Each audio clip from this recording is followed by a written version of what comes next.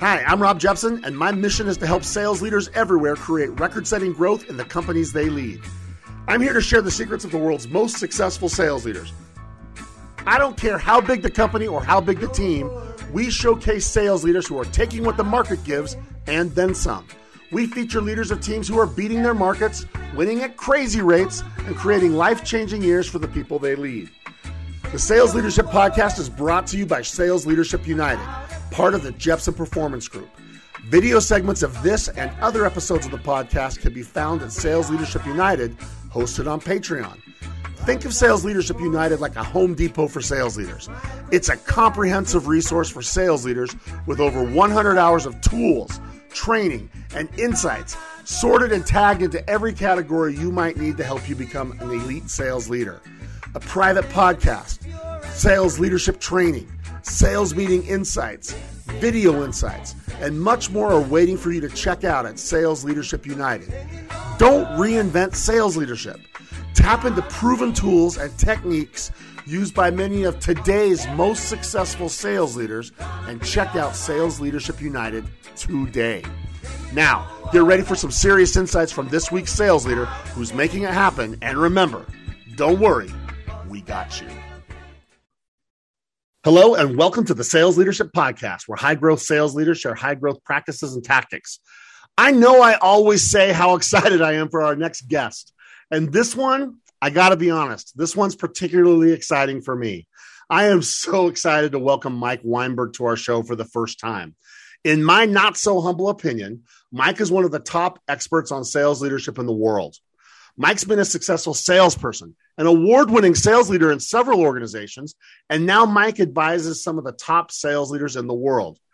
He's the author of not one, not two, but 3 best-selling books on sales leadership that I think we'll probably talk about, including one of my all-time favorites, Sales Management Simplified. It's on that bookshelf you see behind me, okay? I think it should be required reading for every single sales leader. Mike's helped change how sales leaders do their job. He's had a huge impact on me and how I approach sales leadership. Mike's a highly sought-after speaker, someone you need to be following if you're not already. And he's a person who will change how you approach sales leadership. Mike, so excited to have you. Welcome to our show, and thank you so much for joining me. I am not worthy of that intro, Rob. Would you call my kids? I was thinking, could you call the kids? I'm not sure they would buy 10% of that, but I am appreciative and thankful for your inflated view of me and the content. So thanks for tracking me down to do this. I am really pumped to speak with you. Well, I am too. I'm a fan, man. I'm telling you, it's really cool for me to be on a show with you right now. I've read everything you do. I follow your work. You've had a big influence on me, and you've had a big influence on what we do. And I can't wait to talk about our topic today. What we're going to talk about, I think, is really important. So thank you from as authentically as I can say. Thanks for joining me, man. Oh my gosh, I'm pumped. Let's roll. Okay, let's go. Well, I always like to start by just having you just introduce yourself. I mean, I'm sure most of our listeners will know who you are, but why don't you just give us a really high level? What do you do for your customers, and kind of what are you focused on right now? Yeah, I got one big why in business, and it's helping salespeople and sales teams win more new sales. That's why I do what I do. It's why I wrote the books. It's why I travel like a madman. I'm a guy from New York who's been in the Midwest for 30 years. I lost most of my jerk and most of my accent, but they come out occasionally when I get wound up. I grew up in the home of a sales executive, a big time New York City sales executive, and swore I'd never go into sales. And of course I ended up in sales and had a really solid career doing that. And this is my second time around doing consulting, coaching, speaking. And I love what I do. And I never, ever thought I'd be in the position I'm in or have this platform to speak and know what other companies are doing or coach sales leaders or salespeople. So I'm absolutely ecstatic with kind of what's happened to the business and the opportunities. This was not some grand plan. I didn't write this dream up and say, hey, this is what I'm going to pursue. It just kind of happened. If you would have seen the advance I got from my first book, New Sales Simplified, and kind of the way we all crossed our fingers when it came out, I didn't expect this. So I just love helping salespeople. And honestly, this conversation, the reality I learned, and maybe it was, I don't know, probably 8 or 9 years ago, it finally sunk in. Once I got over being young and naive and arrogant and realizing that you can coach and train the salespeople till the cows come home. But if we don't get the big stuff right, the big sales management stuff right, nothing changes for the long term. And I got tired of banging my head against the wall, coaching, training salespeople. when they were going back to the wrong culture, the wrong comp plan, the wrong leader, and the wrong talent management. And so the leader is really the key, right? That's where you get the multiplier effect. And I'm always saying, I mean, every time I talk to salespeople, sales leaders, it's like, listen, you're the key. You're driving the culture. You're driving the results. You have the most important job, although the toughest job. So that's my story. I love your story, man. Your story fires me up. And, when we get to the end, I want to make sure we make it really easy to have our listeners get all of your books. And I like your podcast. They should be subscribing to your podcast as well, because you bring really great insights around that sales leader deal. So we got like 20,000 sales leaders that are going to be listening to us today. I'm really excited to get after this one a little bit, because when we were talking shop before we did this, you brought up 2 or 3 things that I've really not talked about ever on the show. And it doesn't surprise me that you would have things that nobody else has brought up. So I'm excited to get after this today. So I think we should start with the first thing that you brought up to me. You said something that I wrote down, Mike. I'd like to really start with this. I think it's going to take us in a lot of different directions. You said something along the lines of, and I want you to say it the right way, that managers take up kind of more of both the heart and the mind of our reps than we ever give them credit for. That we actually might be a little more important to them than we even know. Can you talk about that a little bit? Yeah. What's so interesting, Rob, the way you set that up, I've never talked about this publicly either. You asked me a really direct question when we were having our prep conversation last week. What's on my mind and what am I seeing? Right. And this is something I tell people in private or in a small workshop, but I've never talked about it on my podcast or written articles about it. But this is kind of my current observation. We in leadership and management are filling up much more of our people's minds and hearts. We're taking a ton of their emotional and mental bandwidth, and we don't give ourselves credit for that. And we also at times take for granted that that's happening, and we're not delivering either the time, the attention, the encouragement, the critique, the coaching, the accountability, the attaboy, or the correction that our people desperately need. And I'm hearing it from salespeople all the time, and I'm observing it that when I say the sales managers in general are not aware of just how much of the brain and heart space they're occupying and how badly either their people need to hear from them or resent them because of the lack of leadership or faux leadership by email or appearing only to care about numbers or passing along corporate crap without filtering it. I mean, we could go down so many paths because we both are so engaged with real leaders and real clients, but that's just on my mind that we need to be way more cognizant of the fact that they're thinking about us or emoting about us, their manager or their leader, way more than we realize. All right. I've written down a bunch of things. I have 5 things I've already written down. We're the trailhead right now, man. We can go on hike A, B, C, D, or E at this point. What a great kickoff. What a great kickoff. I think I want to go to the last one I wrote because it's top of mind right now, and I've never heard it before. You said a term that I've never heard, and I already am in love with, and I want everybody that's listening to pay close attention to how Mike responds to this one, because I got a feeling that this is probably more rampant than any of us want to admit. The term you used was faux leadership. Okay. Can you define faux leadership? Because I don't want any of our listeners to accidentally or unawareingly be doing faux leadership, right? So good. When I lead a Supercharge Your Sales Leadership workshop, in the beginning, the first thing I do is I go through 13 common sales leadership sins that damage culture and diminish results. And this is one of the 13. Okay. And I call it faux leadership by email or CRM. And I talk about desk jockey sales management. And it's just the reality that, and the way I phrase it, Rob, somehow, some way in the last decade, the sales manager job has devolved into a desk and CRM and email jockey job. And we forget that we're not managing like drones, right? These are humans with hearts, and the humans that report to us, they win by connecting with other humans, right? By influencing them to make decisions and persuading and being reliable and all the things, EQ that matter in sales. It's somehow we think we're going to lead them and manage them by sending a high volume of emails at 2 a.m. or by sticking our head in the CRM screen. And I can't stand how many emails management is sending to their people, asking for data, screaming about pipeline insufficiency, challenging things. I'm like, where's the human to human contact? And some of this comes from my mentor, who I mentioned like 94 times. One of my mentors in my books, Donnie Williams, one of the great sales leaders ever born on this planet. And he drilled into me, Mike, you got to get this. Sales is more about the heart than it is about the head. And yet here we are, because most of us in management are overwhelmed.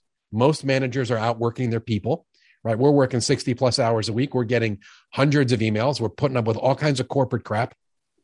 We're getting asked for nonsense by senior level management. And instead of filtering it, we overreact. We pass it along. We stay up all night and send emails to people. And I'm telling you, the reaction of your people, it's having the opposite effect. It's not motivating. It's not helping. It's not coaching. It's turning them off. And they're craving a human to lead them and to care and to be empathetic, or to kick them in the ass, either way. But at least talk to me like I'm a human with emotion. So why don't we just start there? Oh, man. Faux leadership by email. Faux leadership by email. One of your 13 sins, mistakes that we make. And hopefully they can get those when they get a hold of some of the other stuff. But I like that first one because I think it's right. Can we sit on this faux leadership by email? Like, I love how you said it devolved. Can we talk a little bit about that devolution instead of evolution? Can we talk about that for a minute? Yeah. Who's starting? You or me? I'll go first. I want to show something at you and see and have you respond. I call it spreadsheet leadership. This when the age of data quote, I got air quotes. If you're on Sales Leadership United, you'll see this. I got the data-driven leadership that comes through. And I think that's what made people feel like they could become an armchair quarterback and turn their head to their screens and do all these things you talked about. And all of a sudden, these observable moments, the moments of observation where actually watch what's happening, starts to change. And I found that, and I'll shut up. I really can't wait to hear what you think. That this is that emotion thought thing you talk about. People realize all I am is where I rank on the leaderboard, and nobody wants to have just be like, how do you measure against the average? It's like I think that's like really depersonalized, and I think leadership is a very personal thing, and spreadsheet leadership is a very impersonal thing. And I'm really interested in your take on that. I think it's brilliant. There's not much to add. Here's what I want to say to the audience. I was nodding like crazy when you were kind of sharing how we get here. But these two things are not mutually exclusive. We can be kick-ass and results focused and have a healthy, high performance culture that's always talking about goals and results and pipeline health, and at the same time be human, right? So that's where I think people get all wrapped up, because I'm the first guy to say, we got to hold people accountable. We're going to talk about a one-on-one accountability meeting. I think it's one of our highest value activities. But that's not in place of caring and coaching and developing. And those things are not mutually exclusive. So I just want to make sure we're really clear on this. I think this devolution has partly come about because of technology and the fact that we're able to make judgments, snap judgments sometimes, by staring into a screen and looking at CRM stats or key metrics. And because we're all under pressure to hit those things and we're being challenged by those above us to produce numbers, we kind of knee-jerk react and we hammer on those things, but without the coaching piece. And I wrote an analogy in Sales Manager Simplified where I talked about, think about how absurd it would be for a baseball manager. I know you love baseball, yep. Right? So the baseball manager, if he didn't actually observe the game, if he sat up in some faraway room and just got fed stats on a ticker tape, like coming across the bottom of the screen, and at the end of the game, he would make judgments on how people were doing and how they should be coached just by looking at the statistics that took place in the game, but never watching it with his own eyes. Like that's a stupid, right? It's not possible. You would think that you can't lead people. You can't lead a team that way. But how many sales leaders, that's exactly how they manage their people. 100%. 100. I'm sorry to interrupt you, but keep going, man. Keep preaching. 100%. No, I mean, they need your observation. I mean, how much of what we do if we're coaching is because we're watching and then we're speaking into, or we're modeling, right? Hey, watch me on this one. Let's talk about how to play this out, or let's tag team this account, or let's do some deal strategy. Or, I really sense you're struggling here when we get to this part of a sales call, or you're getting beat by this competitor, or whatever those things are. If you're not there watching and observing and diving in and interacting with the human side of it, there's no way they're going to improve. And again, I'm not saying not to hold them accountable. Accountability is our most important job, is making sure our people do their job, but it's only part of the equation.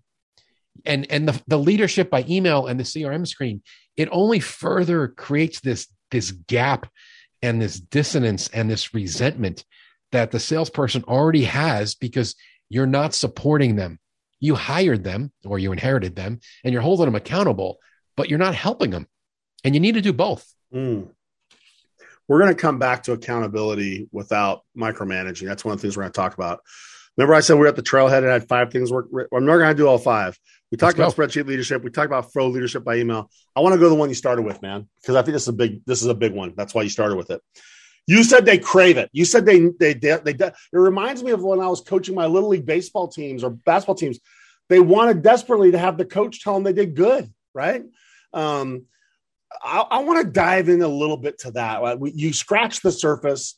Then you talked about coaching. You talked about collaborating. You started to talk about all these ways that you can create moments of observation. How do you give them what they crave and still, like, how do you do that? I mean, there's got to be professional versus personal, or maybe there's not. I mean, I'd be really interested. What are some best practices? You mentioned high value activities. How do you do that without like overdoing it? I'll give you a couple of best practices. I'll steal 1 or 2 from some of my clients that are brilliant at this. I keep learning from them. It's such an interesting topic because, again, we take up so much of their mental bandwidth. Here's the deal. People crave affirmation and life is hard, right? And I'm going to try not to get overly emotional in my reaction here, but are we not all exhausted in every way, mentally, emotionally, physically from the last 2 years? Like sales management has always been hard. And then just lay COVID and all this craziness on top of it. Nothing is right. I mean, you can't even get an appointment with a counselor today, right? I mean, forget just teenagers, adults, the world's a mess. Yep. And you have a responsibility as the leader of your people to actually care for how they're doing. And one of the ways you can care for them is just tell them, I care. How are you? I'm thinking about you. What's going on in your world? How can I support you better? And sometimes it's just a check-in phone call with absolutely no agenda. And then sometimes it's just letting someone know that you're on their mind, because I'm telling you that you're on your people's minds. And there's a sales executive I work with, and he says that he does this very intentionally. He keeps a list of all of his people that report to him. And he has this little checklist going of, their hobby, their favorite college football team, something going on in their family life. And what he'll do is once a day, he'll grab his phone and he'll grab that list and he'll cycle through it and he'll look for some news or article, and he'll send a random text. At least it feels random to the person receiving it, but he's actually planned this out because it's in his calendar. And he'll send a note to a salesperson, go, hey, I see that your Crimson Tide just picked up this new 5-star recruit. That's awesome. And by the way, how you doing? And the lift that he gets in his people's heart, because he's letting that salesperson know, hey, I'm watching your favorite sports team because it matters to you, even though it doesn't matter crap to me. And send a little note, hey, that was a nice win for your ball club last night. That's great. Hey, what else is going on? That level of personal interaction and letting someone know that we're thinking about you and, hey, congrats on this. The amount of lift he gets, the kick he's putting in someone's step, that they're important enough to get a text from the boss. Yeah. Right. I mean, so it's little things like that. That's such good advice, because right now I know that it's more important than ever before to care about the whole person and not just the salesperson. And I love that, because if they know that you're connected to them as a person, it makes it so much easier to be connected to what leads to their performance. How important is it to do more than just have one-on-ones? Let's stay on I love how you checked on the personal side. I want to come to the personal side. How important is it to do more than just have the one-on-one and the coaching, which we'll talk about? How important is it to do what you said, like collaborate and kick around deals and kick around like what they're working on and insert yourself and show you can actually help them do their job? Is that important right now? Boy, I think it's always been important, and probably more than ever now. Okay. Because people feel isolated, or they feel lonely, or they're not able to get together in person. At least now I think we're coming through that. I think it's huge. I think everybody wants you kind of check in. It's interesting. I got in the last 4 days, I got several messages. I'm up to 3 now from top sales producers, just with a little, hey, just wanted you to know I made number 1 in my company, or I made President's Club again, unsolicited. These aren't even necessarily people I'm that close with. They're salespeople at clients. One of them has turned into a friend, but they wanted to brag. and they wanted someone to celebrate them. And honestly, I gave some thought back to what I wrote back to each of them because I knew that what I was going to say to them mattered. And if I said the right thing and bless them with some words of love and encouragement and also challenge to keep it up, I knew that it would have a significant impact on them. And we need to do that. In terms of the coaching piece, what else is there to our job? In fact, I make the argument when I'm teaching this stuff, there are 3 high impact activities as a sales leader. And there's probably more, but I go to 3. One of them is the one-on-one accountability. The second one, which is almost tied for first, some people would argue it's more important, is coaching. To me, coaching means you're with your person. You're either observing them, you're planning with them, you're strategizing with them, you're actually working alongside them or debriefing and giving feedback and planning afterwards. All of that I could lump into coaching. By the way, I love that you distinguish the one-on-one from that. Thank you for doing that. Yeah, and most people don't lump them together. Yeah, we can talk about that. But what else is more important than coaching and developing? And here's my gig. If you're not doing it, sales leader, then who is? And I regularly stand up in front of a room of managers and go, listen, it's great for my sales training business that you don't mentor and coach and develop your people, but I'd be happier to give that business up. I'd find some other way to make the revenue. Would you please go work with your people? It's not optional.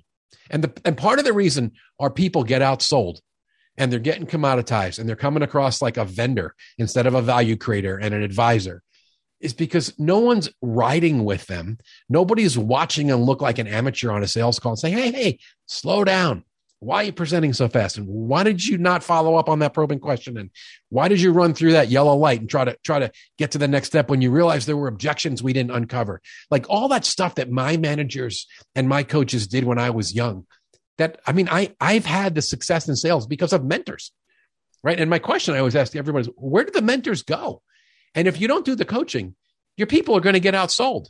And while again, I'm happy to sell you training content, that's not the answer. The answer is you working alongside your people. And frankly, I think you owe it to them. You have people on your team that are struggling, that are not as effective at their job as they could be. And it's not necessarily just the DNA or the talent fit or even their effort. Sometimes it's just undeveloped skill. It could be DNA. It could be lack of effort, but the other bucket is skill. So shouldn't we be the ones that create the skills and help them? Mike, I love it. Seriously, wound up. You're getting me like it takes a lot for me to shut up, man. And I'm shutting up listening to you because those 3, I tell you that's it. You're right. And here's what I think is good. And I want to sit on this because I didn't expect us to talk about this. I think everything goes back to your role. For a salesperson, I always start with role. What's the role of a salesperson? And then what are the high value activities? And let's make sure we do more of those. Sales leaders are so focused on salesperson's role, they often forget what's your role. I'd love to ask you, based on what you just told me, I think I know the answer, but I'd like to throw it out. What do you think the primary role of a sales leader is? I'm still processing that enormous statement you just made because it's so big and we are so aligned on this. I just want to repeat back what I heard you say. You heard that we get too caught up as the leader focused on what our salespeople's job is and we forget what our job is. That's right. Boy, that's powerful because I like to say it this way. The only thing that's similar about our job as the leader and the salesperson's job is the word sales. But they're complete opposite jobs. In one, you succeed by being selfish, and the other one, it's by being selfless, right? Go ahead, jump in, because I feel like I struck a chord with you there, like winning through your people versus winning on your own, right? So when I ask people what's the role, I often, especially from, I'm not going to even say, Rick, I feel like it's almost an epidemic. I hear a lot of sales leaders say, well, my role is to make sure we hit our team number. And I don't agree with that. I think our role is growth and improvement of the people that we lead. And if we can help them have intentional growth and improvement, then that will create intentional success in what happens with their role in selling. Yeah. Wow. That's good. And lead through your people, because here's the consequence of the thing you said. The sales leader who says to you, my job is to deliver the number.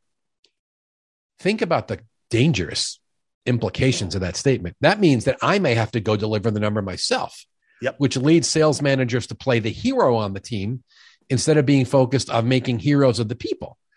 We have to sit in this. Okay. Keep going on That's this. That's a big can of worms right there. One of the sins, this is one of my 13. And I know this one I usually dive into and do a long exercise. And there's a lot of causes, but there are a whole lot of people, particularly newer managers, who see themselves as the hero of the team.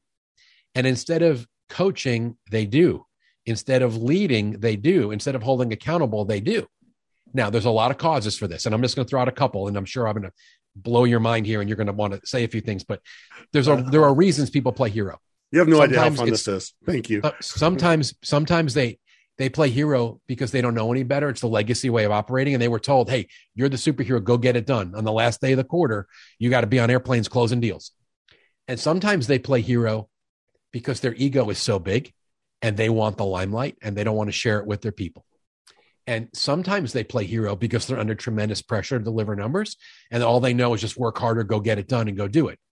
And sometimes they play the hero because it's easier, it's faster, right? Easier to go catch someone a fish than to teach them to fish. Mm-hmm. What's easier? If you're more talented, of course you can catch that fish. And then the last one is, and this is the scariest one, as the boss that you have insufficient talent on your team. You've got a talent deficiency. They can't get it done. But because you're so driven to produce the numbers, instead of doing the responsible thing, which would be coach up or coach out and recruit and develop, you just go do it. But all those reasons, you put them together. We got all these managers running around working 70 hours a week, playing the hero on burnout, overwhelm. And you got salespeople with their feet on the desk who aren't either being challenged or getting developed. And it's not a sustainable model. Right. So I'll yield here because I'm sure I pushed a button or two of yours. And that hero thing, it's the wrong mentality. It's not sustainable. I think I want to find out why you think it happens. I got a couple of ideas. Number one, many times they're good at it. It's fun. I like being able to do it. It feels good, man. I mean, listen, I don't know about you, but I grew up doing deals, man. It's fun doing deals. I like doing deals. It's good, man. There's something cool about bringing something across the finish line. It's an easy trap to get into. But I think another one is, I think sales leaders often do what was done to them. And because so few actually had great sales leaders, I asked what made me think of this. And I've said it on the show. I'd love to get your take on this. I have one of my clients that I work with that said, Rob, one of the things that scares me is I never had that leader who was this massive difference maker for me. I always, kind of felt like I had to figure stuff out. And now that I'm the sales leader of 90 people and I got a big blah, blah, blah. It's like, I'm really worried that since I never had it shown to me, I'm not sure I know what to do without jumping in and screwing it up and all these different things. I think sales leaders often just do what we're done for them. I mean, what do you think? Yeah, absolutely. They're mimicking what they saw, and they didn't have a great manager themselves. And the senior leadership at their current company isn't asking for the right things. Yep. So they don't even know. One of the really smart sales leaders I've ever met with, the guy named Dennis Sorensen, and he's the client that has stretched me more than any client has stretched me. I mean, the guy would make me read like a book by a German pricing engineer, and he'd make me teach on stuff I wasn't even comfortable with because he wanted to get the most out of me as an outsider. And one of the things he taught me was senior management should not reward the sales management behavior that they don't want. So my other friend, Nate, who is the gentleman I was telling you about earlier, the same company, one of the greatest sales ops leaders I've ever met. Now he's a sales leadership rock star. When your sales manager goes to the senior VP and says, hey, I just want you to know I got this deal done. I jumped in the last minute. It was all screwed up. My team had botched it, but I got on the plane. I went and turned it around. I got the client figured out. I got the deal closed.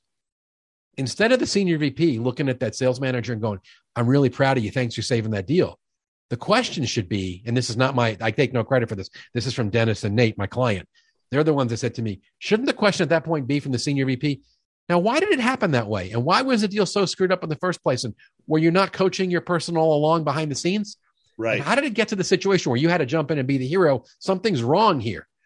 That's a very different reaction. So I think part of the reason they do it is it's not criticized, and good leadership isn't modeled well. And then you said it earlier, Rob, tremendous pressure. Yeah. You got to make the number. So you say it's on me. So you just go do it. Yep. But just doing it is not the same thing as winning through your people. And yet the manager can't play all 9 positions on the baseball field. And part of the reason, and I've had grown men, I'm talking like men, not just women, men in their 50s cry in workshops with me and say things like, I got to get my life back. I can't do it. I'm working 70 hours. I'm doing 6 people's jobs. And I look at them and I'm like, where'd you get the idea you're supposed to do 6 people's jobs? Yeah. That's not leadership. Yeah. We could talk about this.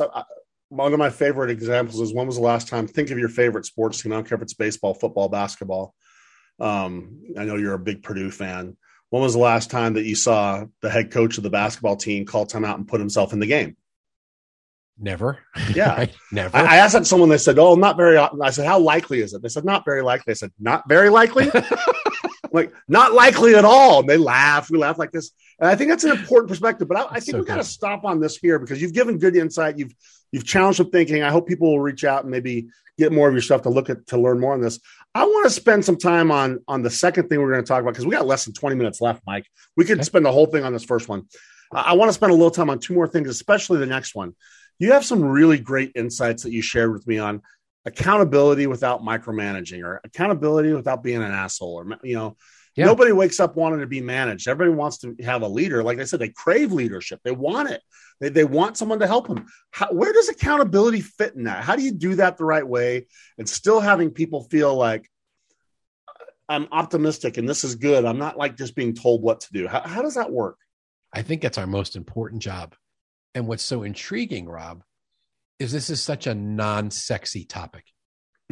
If you go on LinkedIn, right, and there's a lot of garbage on LinkedIn. You and I talked about that. Yep. Yeah, and there's some good stuff out there, but there's also a lot of nonsense because the barrier to entry to being in the business that Rob and I are in, the barrier to entry is an internet connection and a LinkedIn profile. That's right. I mean, if you put out popular stuff, even if it's garbage and totally ineffective, not going to help anybody. But you get enough likes and you get a big enough following, people will read your stuff. That's right. That doesn't mean it's going to work. So be careful who you're listening to. And in the world of the charlatans in the sales thought leadership world, there's a lot of people that have a lot of ideas. And one of the things they never talk about is accountability. It's not sexy. They want to talk about cadences and AI and tools and toys. And that's great. You can have that. And sales enablement, right? And I've come a long way in my appreciation and respect for sales enablement. I used to make fun of it when it was just a buzzword. And now it's legitimate, right? And there's executives and people that are my friends and clients that do amazing jobs. They're difference makers now. If they do it right, it's difference makers for sure. They are. It's a huge thing. But here's what I always remind people. While it's trendy to talk about enablement and coaching, I think accountability trumps both of those. Getting your people to do their job. And this was a wake-up call for me. As a leader and an executive, I didn't realize that you had to hold people accountable to do their job. But that's our most important job. And you don't have to be a jerk and you don't have to be real emotional, but you need to review the facts. And what I typically will do when I'm with a group of managers, I'll ask them, so tell me how you do accountability. How often do you get together and have an accountability conversation with your people? And you would chuckle, but the answer I get is always very nebulous. It's like, well, Mike, come on. I talk to everybody every day and I know every deal. Yeah, I know every deal. If I'm not talking to them, I'm emailing them. I'm in the CRM. I see what's going on. And I say, okay, let me ask you the question differently. How often do you have a sit down, scheduled, formal, not a text, not a hallway conversation? How often do you have a sit down, scheduled, formal conversation where you're going to shine the light of truth on this salesperson's in this order: results, pipeline, and activity? Those are the three: RPA, results, pipeline, and activity. And this framework that I've named the sales management accountability progression, and this is the most popular chapter in Sales Management Simplified. It's chapter 20, and the free guide that's on my website, it's about this concept and where that framework comes from. I didn't invent it. I took it from my mentor, Donnie Williams, who used to run me through this meeting when I was his sales guy, and he was the VP of sales. And it was so brilliant because most managers, when they try to ramp up accountability, they start with activity, which nobody wants you asking about. You're not a child, right? We're not. The reality is we really shouldn't even care about activity, but we go there because it's easy. And we know intuitively the sales math works, and activity, the right activity against the right accounts, creates opportunities which fill a pipeline, and a pipeline was what leads to results. But where my mentor, Donnie, was so brilliant, he flipped that on its head because he hated micromanagement. And he showed me the way to do accountability and have everybody feel good about it is you hold off on the activity conversation until you look at someone's results against goal and where they rank on the team. And then you always dive into the pipeline because the pipeline is tomorrow's results, right? It's the lifeblood of the business, right? So you do results and then you do pipe. And if the pipeline is super, even if the person is missing their number, if the pipeline's healthy and they're adding new opportunities and they're advancing opportunities and it's full and the coverage is there, you don't kill them. You're like, that's great. Let me help you. But if the pipeline's not there, right? They're not adding, they're not advancing. The coverage is weak. The pipeline's anemic. Then the manager's got no choice left but to go down the path. Hey, can we talk about your activity? What have you been doing? Why is there nothing in this pipe? So that flow, results, then pipe, then activity. It's a guaranteed foolproof framework for not coming across like a micromanager. And if you do that meeting well, and I advocate you could do it in 10 minutes a month, honestly, it's just about the facts. Let's review this together. Where are you against goal? Where are you against the team? What about other things we're measuring? Maybe new accounts acquired. Yep. Let's look at your pipe. What's in there? What'd you advance? What'd you create? And if those numbers are good and we're comfortable, that's the end of the accountability meeting. And holding off activity till the end is really one of the tricks. So that's a really good one. What I like about it is it's really hard to argue, Mike, with in the absence of production, I have to look at activities. That's a fair thing to say. In the absence of that, but you're only getting there at the very end because you're showing I'm more concerned about what's happening than how you spent your time. Amen. And because what I really care about as a sales leader is the pipeline. Yeah. Because the pipeline is the lifeblood, right? Jeb Pipeline's Blunt, your lifeline, baby. Yeah. Yeah. Jeb Blunt's a friend of mine. He's got some amazing books. And I've been in a room with him when he's speaking or talking to salespeople, and he makes them chant, the pipe is life. The pipe is life. I've been saying for a long time, it's the lifeblood. I agree with him 100%. So I want to dig and put most of my accountability time looking at the pipeline because I know that's what's going to lead to future results. And Donnie, this is where my mentor was so brilliant. Of this 10-minute meeting or 15-minute meeting where he'd come in my office and he'd play around. He was always in a good mood. He never threatened me and he didn't threaten anybody. And he'd say, Mike, how you doing? And I would start to answer because I knew this was the accountability meeting, right? It was like the 4th of the month. The sales report had just come out. And I'd be like, Donnie, I'm doing great. He'd say, never mind, Mikey. Let's look at the report. I'll tell you how you're doing. And for a minute or two, we would stare at the numbers. And if I blew my quota away, he would applaud. And then he would do a quick look-see in the pipeline. But if I didn't make my number, he would stare at me over his glasses or even drop the glasses on the desk for dramatic effect and go, hey, so you care to tell me what happened here? You missed your number. What happened? And what are you going to do about it? And the pressure, and this is what I think we've gotten away from as managers. This is not politically incorrect. This is not abusive. This is a fact-based data conversation where a leader is sitting down with his or her person and saying, you were supposed to sell X. You sold 30% less than X. What happened? And you make them answer with a little sweat on their forehead. That's good pressure. But this is where he was so brilliant because the results are a lagging indicator, right? It's yesterday's news. You can't change them. Donnie is so brilliant. He'd say, you know what, Mike? Let's not belabor this. Let's not dwell on it. You can't do anything about it. What I really care is about this month and this quarter's business. So let's put the results behind us. You didn't do what you needed to. Now let's make sure you're going to make your number for this month and this quarter. Grab the pipeline and let's go in here together and do a really good look-see. Is there enough coverage? You got enough deals? Have you added enough? And that's where all of a sudden, as the manager, you now start getting all these ideas for coaching and what you might need to cover in team meetings. But you're not letting the person off the hook. And you said something earlier. I want to tie into this. I advocate that you separate your coaching meeting from your accountability meeting. Because what happens is if you start coaching the salesperson, let's say you've gone through the results aren't good. You're going through the pipeline. It's skinny. There's not enough deals in there. And now you're feeling the pressure as the manager. I better coach this guy because we got to get these deals closed. And then you stop doing accountability. And now you're giving ideas and you're letting him make excuses and you're doing deal strategy together, which I love doing, but not in this meeting. Because what happens is what should be a 10 or 15 minute accountability meeting now turns into an hour. And by the time that salesperson gets up to leave, they feel pretty good about themselves. And they forgot that icky feeling of you shining the light of truth on their results and their pathetic pipeline. And you've now diluted the impact of your accountability. They forgot that. I want the salesperson walking out of my accountability meeting going, oh crap, I better not do that again. I better fill this pipeline. I better get it done. And what I coach managers is if your person needs coaching, then right there, say, hey, grab your calendar. Let's go have lunch. Let's set up a lunch. Let's get together next week. Let's do this enhanced one-on-one. I'll come spend more time with you, but don't dilute the power of the one-on-one where you're doing accountability. Before we go to the last topic, I can't believe we're down. We have less than 10 minutes left, Mike. I could talk to you for a couple hours. I hope you'll agree to come back sometime down the road and we pick up where we left off, my friend. I can't wait to interview you. Excuse me. Yeah, that'd be fun. But right now we got, like I said, 20,000 people listening to you. we just flew over something and we really like started to dig. We got a lot of people listening that probably are leading with cadences right now.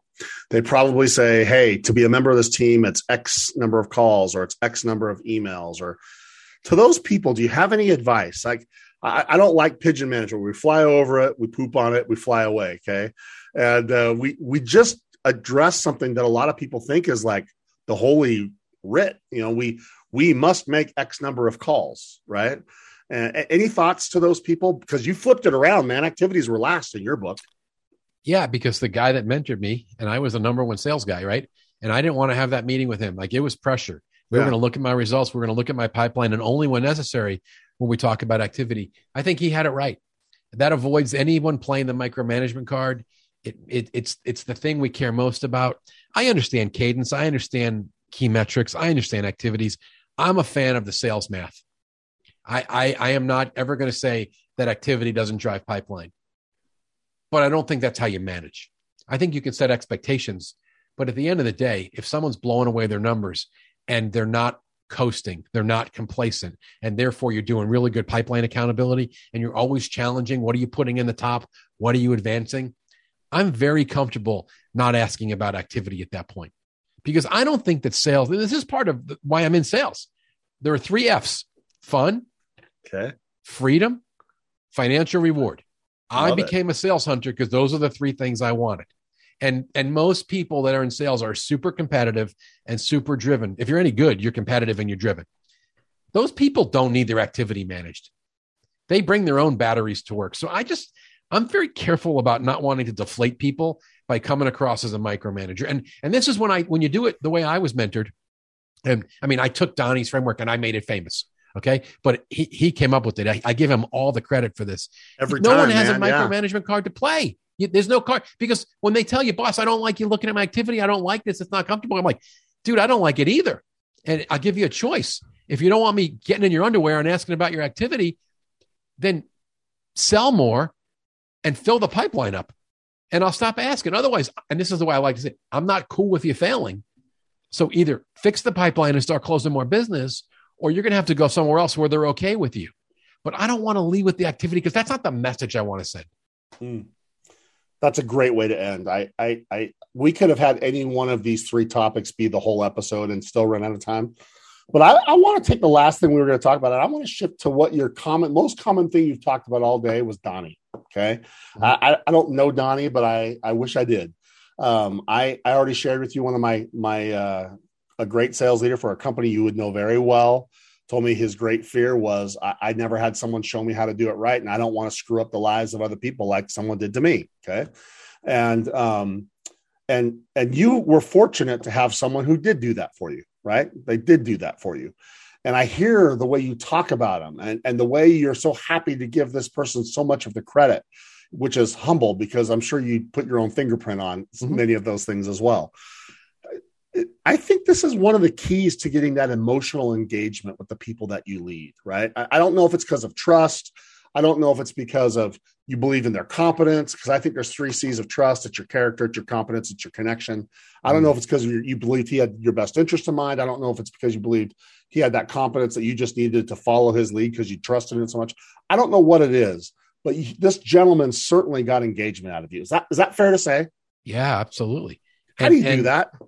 And he had a very different, we had that particular company, we had 16 salespeople, and they were really different from all kinds of different backgrounds and levels of experience. And he was really good at managing everybody as an individual. But everybody went through that accountability meeting every month because Donnie wanted to make his bonus. And while he hated micromanagement, he was super competitive and money driven. And he helped us everyone understand that he was on our side. And in order for him to win, we all had to win. So he did. He really understood the level of engagement. And, it was easier for me maybe because we were friends and I respected him personally. But, it was him. And then there were other guys in my life, other men that were either CEOs and my dad and my first real sales manager when I moved into sales. All of them put their fingerprints on me. And they all had flaws, but they also all in ways engaged me and challenged me and coached me and made me better. But Donnie was just uniquely gifted at understanding the heart of a salesperson and getting senior level leaders to understand what the sales management's, the sales manager's job was. And that's one of my great confusions today as I look around. I feel like some of the challenges we have in sales performance today is because senior executives have forgotten the primary job of the sales leader, which is to lead the team and drive revenue. And one of the other 13 reasons that sales teams stink and the culture is not what it should be and the results are poor is because the company buries the sales manager in all kinds of corporate crap and drags them to every meeting and sends them 900 emails and never lets them find time for those high payoff activities we've been talking about, accountability and coaching and leading good meetings. And that's where things get really jacked up. But yeah, you're right. I took Donnie's stuff and I put my own fingerprints on it. And I'm appreciative of the fact that I've borrowed things that he did with me and to me when he was my manager.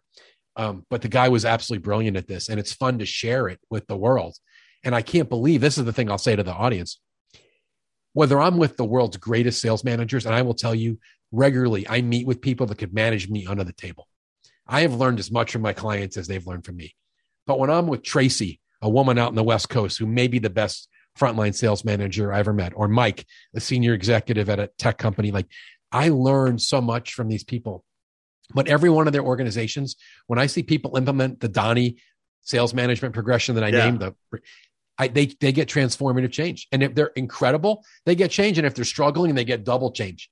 Because there's something magical about that formula and putting that salesperson on the hot seat and results pipe activity in that way. 100% of the time when that gets implemented, look out. Good things happen. I love it. So I want to wrap. We're out of time. This went fast. I want to first have you share with our listeners, how do they get more of you? How do they connect? How do they see what you're doing? How do they get your stuff? All of it. I want to make it really easy for them to find more of Mike, and I hope that plenty do. And then when that's done, I'm going to ask you just kind of any final thoughts about, becoming a Donnie in the lives of the people that they lead, right? I hope that's an okay way to frame that, because that seems like a really good theme. Like you've pointed back to all the time. So that's where we're going to go. So how do they get more of you? How do they connect with you? Where do they get your stuff? Sure. You're super generous. Rob, you're so generous. Thank you for the kind words and the opportunity to speak with your sales leader listeners. My website's the best place to start, MikeWeinberg.com, WEINBERG, MikeWeinberg.com. We'll put that link in the show notes as well. Awesome. There's a couple freebies right on the homepage, but one of them is my guide to how to do this. And I call it the fastest way to increase accountability, reduce complacency, and create a healthy high performance culture. And it comes with a 15-minute video and a 5-page guide that unpacks much cleaner than I said it today, that framework and how to implement that meeting. That's a great freebie that people should grab. I've got a podcast, nowhere near as prolific or as popular yet as yours, but I can't believe the connection it's creating with listeners. And I had no idea. I didn't want to do a podcast. Everyone said, you got to do it. You got to do it. I'm like, no, everyone has a podcast. I'm amazed at the depth of the relationships I'm in because of people that listen. And you can get to the podcast on my site. It's called the Sales Management Simplified Podcast, or find it on any podcast platform. I'm a subscriber. I'll tell all of our listeners. I love it. You've had a couple of really, you recently had a series on how you get, how to keep your reps from getting neutralized and neutralized and commoditized. That's awful. Yeah. I listened to your stuff, man. Thanks, brother. That was a great series. I enjoyed that. And it's rare I do those for salespeople. 90% of my episodes are kind of directed towards the sales leader because they're the ones that need the support. There's all kinds of resources for salespeople, but occasionally I got to bring in something I'm about to drop an episode on prospecting. And I interviewed this guy in Europe who's incredible on the telephone. And he was talking about how the phone is still sexy. And I'm like, my audience needs to hear this. And I got him to give me the audio and I took some excerpts. I just want to see people succeed. Yep.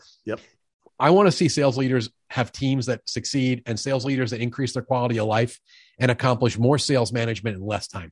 And if we can give people the tools to do that, because they're all working so hard. And I want to wrap where we started. These people, you're listening to the show, you have the most important job on the planet. But as my dad said, it's the hardest freaking job because everybody wants a piece of you. And if you don't succeed, your team's not going to succeed. So Rob and I want to equip you and make you super successful, because as you go, so goes your sales team and so go the results. Okay. Mike, what a great way to end. We took more of your time than I thought. I apologize, but you're worth it, man. Thank you so much for everything you shared. This was fantastic. Like I said, I hope we get you back. His name is Mike Weinberg. If you haven't connected with him, you need to. If you haven't read his books, get a hold of him. If you're not subscribed to his podcast, you'll be glad. You'll thank me for that.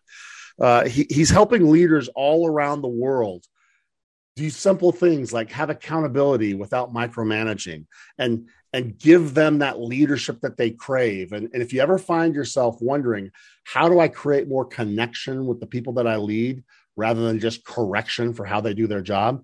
Check out what Mike has to offer. He's going to help you out. Mike, like I said, everybody, thank you so much for joining me, my friend, and happy selling. Awesome. Yeah, the pleasure is mine. Here's to great sales leadership.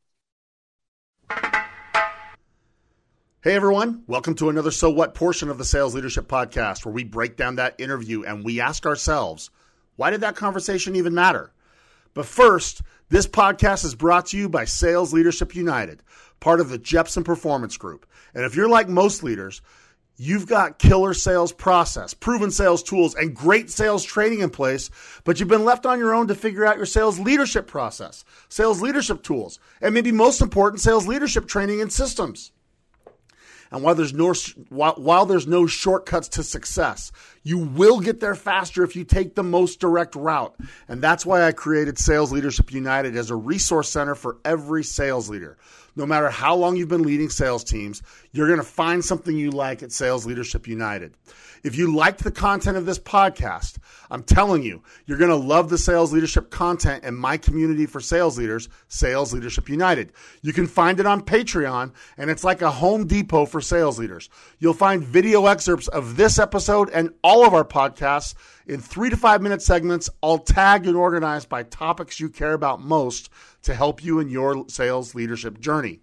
You'll find my very best content, over 100 hours of sales leadership training materials, sales meeting ideas, sales leadership and coaching systems, and so much more. You'll find everything you'd ever want in Sales Leadership United. So don't go trying to reinvent sales leadership. Tap into the proven training and techniques used by some of the most successful sales leaders in the world and head over to Sales Leadership United. Now, I also want to thank our listeners. We're at a moment where we're growing so fast. I just had to say a special thank you. We're getting about 30,000 downloads a month right now, and the show just keeps growing so fast. It's mind-boggling to me that this show is now being listened to by so many leaders in so many countries around the world. And many of you have told me you've listened to every single one of our now 177 episodes. So thank you. Because there is no show without you. I do this because I love the sales leadership community, and I'm so grateful that so many of you find the show helpful. Thank you, thank you, thank you. Your support of the show has been humbling, but it's also been inspiring, and my commitment to you is I'll keep bringing the killer guests to you every single week, and this week is no different. I am such a big fan of Mike Weinberg. I mean, a big, big fan. I have followed him for years, and I was pumped to have him join me on the show. He's someone I've learned so much from over my career, and this conversation did not disappoint. This is one you're going to want to save and download and keep and go back to review. Because early on, Mike shared a concept I just haven't stopped thinking about. He called it faux leadership by email or CRM. And he talked about how the job of a sales leader has devolved in recent years to being just a desk jockey, and I think he's right. And then as we've had so much more change in the last couple of years, he says it so well, it's a mess. And we haven't evolved as leaders enough. I think he's right. There's been a lot of devolution, I guess is the word. And I hope that you caught and had resonate with you the statement that he shared earlier that resonated with me. He said sales, and I'm going to add, and sales leadership is more about the heart than it is about the head. And I want you to think about that one for a second. It's more about the heart than it is about the head. And maybe my favorite part of it is it was one of the first times in this show that he attributed this, and then he went on to attribute much of what he talks about as a leader to a mentor of his, Donnie Williams. It was so interesting to me how much influence this leader that was a mentor of his had on Mike. If all you get from this episode is that Mike had massive influence from his mentor and you commit to want to have that kind of influence in your reps, this was a good episode for you. If that's all you got, you will get way more, obviously, because there's so much to this episode. I'm going to say it again. It's one you're going to want to check out a few times. But this is the so what for me. What you say and what you do as a leader matters. It matters a lot. It matters to those you lead. It matters more than just the numbers. And if there's one thing I really got from this awesome conversation I was fortunate to have with Mike Weinberg, it's that what you say is important. How you engage is important. You have the chance to be significant. You have the chance to be a difference maker in the lives of every single person fortunate enough to work with you. And unfortunately, most salespeople don't have that person that became that difference maker. I think it's around 20% of reps have that difference-making leader in their life. And every rep wants it. That's one of the first things Mike talked about is they crave it, they desire it, they want it, every single one. And so Mike gives great insights on how to be that sales leader that creates influence, not just that sales leader that tries to keep things on the tracks. So yeah, give them what they need. Give them that affirmation. Give them that insight. Give them that connection. Be intentional with what you say and how you create connection, because that connection trust is what will empower those you lead. And I think Mike's right. He said it early. You can kick ass and still be human. You don't have to micromanage. You can have accountability without having micromanagement. A lot of powerful insights here. I work with a lot of people as they start their leadership journey and they're afraid of being a micromanager. And we got some great insights today on how to avoid doing that, right? Each of us occupies more mental and emotional space with each of our reps than we probably give ourselves credit for. And we need to demonstrate that we're here for them, not the other way around. They aren't here to help us hit a team number. We're here for them to help them have success in life, not just in work. So connect. Care about the whole person, not just the salesperson. And be very intentional about how you interact with those you lead. Listening to Mike talk about his mentor, Donnie, was super meaningful to me. Every time he did it, I went back and listened to this episode a couple of times. He does it through the whole thing. And that's why this idea of being more than just a desk jockey, I think, is so important and so meaningful and so critical that every one of us listening says, how do I become a Donnie to the people that I lead? Because I hope you heard the energy and felt the energy and the passion in his voice as he talked about the high-value activities that can help you become that person, right? One of the things he shared was that success in this role as a sales leader is about being selfless, not selfish. And that success only comes if you really do connect with the people you lead. So my challenge to you is to rethink your approach with each member of the team. Some follow a do-it-yourself model. They expect the members of their team to figure out the roadmap to success. I'm going to tell you that's a rookie approach. Some are going to follow the done-for-you model. Those are leaders that jump in and do what Mike said. They play the hero, and they do whatever must be done in order to make sure the deals come in. And you work tirelessly, but I'm going to tell you that's a rookie approach as well, because you're not fulfilling your role. You're not helping people grow. You're not scaling it. Listen, great leaders don't just hit a number. Great leaders don't just tell people what to do. Great leaders create great influence. Great leaders create great clarity. Great leaders create great connection. Great leaders create great commitment. They help people make the choice to willingly change, to grow, to become, to freely say, I am going to become more. Because the leader has an approach that demonstrates to the person they lead that they are there for them, not just for the number. Mike never stopped referring to the influence of Donnie Williams. And I don't know how long ago it was, but I assume it's been years since he worked for him. Kind of reminded me of Jerry Maguire, where they had the old school manager getting referred to with little cameos throughout the whole show. That's who Donnie was to Mike. He kept making cameos throughout this whole episode. I want you to make cameos throughout the careers and lives of those you lead, okay? And the fact that Mike never stopped referring to Donnie should speak louder to you than any of the other insights he shared. And that's saying something, because those other insights were pure gold. So I want you to ask yourself a couple of questions. Are you a sales leader that creates life-changing years to those you lead? Are you someone that has helped each individual have well-lit pathways to success? And success isn't just dictated by what you think or the company thinks. Success needs to be also dictated by what they think. Are you someone that is a difference maker?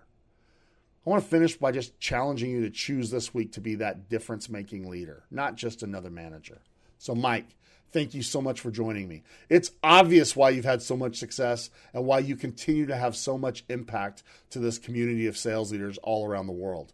This episode we recorded, it was so important for every single member of the sales leadership community to hear. The ability to connect and become legendary as a leader is something every single listener can relate to, and I hope every single person that heard it is better off for having heard it today. I hope you can come back and continue this conversation with me again. And to each of you listening to this episode, connect with Mike. Do it today. Get his books, read them, apply them, subscribe to his podcast, connect to him on LinkedIn, and then become that leader to each member of your team like Donnie was to Mike. Become elite, be legendary, and be that difference maker so few get the opportunity to work with. Finally, to each of you, our listeners, thanks again. And if you liked this episode, please head out and give us a 5-star review on iTunes. It goes a long way in helping me get the best guests in the world on our show. But the best compliment you can give us is to share this episode with your friends and colleagues. Share the show with someone who needs to hear it. And then be elite. Live strong. Chase those passions. And whatever you do, don't worry. Just execute, because we got you. Thank you so much for joining the Sales Leadership Podcast, the award-winning sales leadership podcast for those sales leaders looking to create legendary impact to those they lead. The greatest compliment you can give is to share this show and any of your favorite episodes with your fellow sales leaders, social media followers, or other communities you're part of. The Sales Leadership Podcast is brought to you by the Jepson Performance Group. If you want to discuss any of the topics discussed on the show, want to level up your leadership impact, discuss executive coaching services, or even include me at an upcoming event, hit me up at rob@jetpg.com. That's rob@jetpg.com. And to those of you working to become a legendary sales leader, I salute you and wish you much success on your journey. Whenever you need someone in your corner, you know where to find me.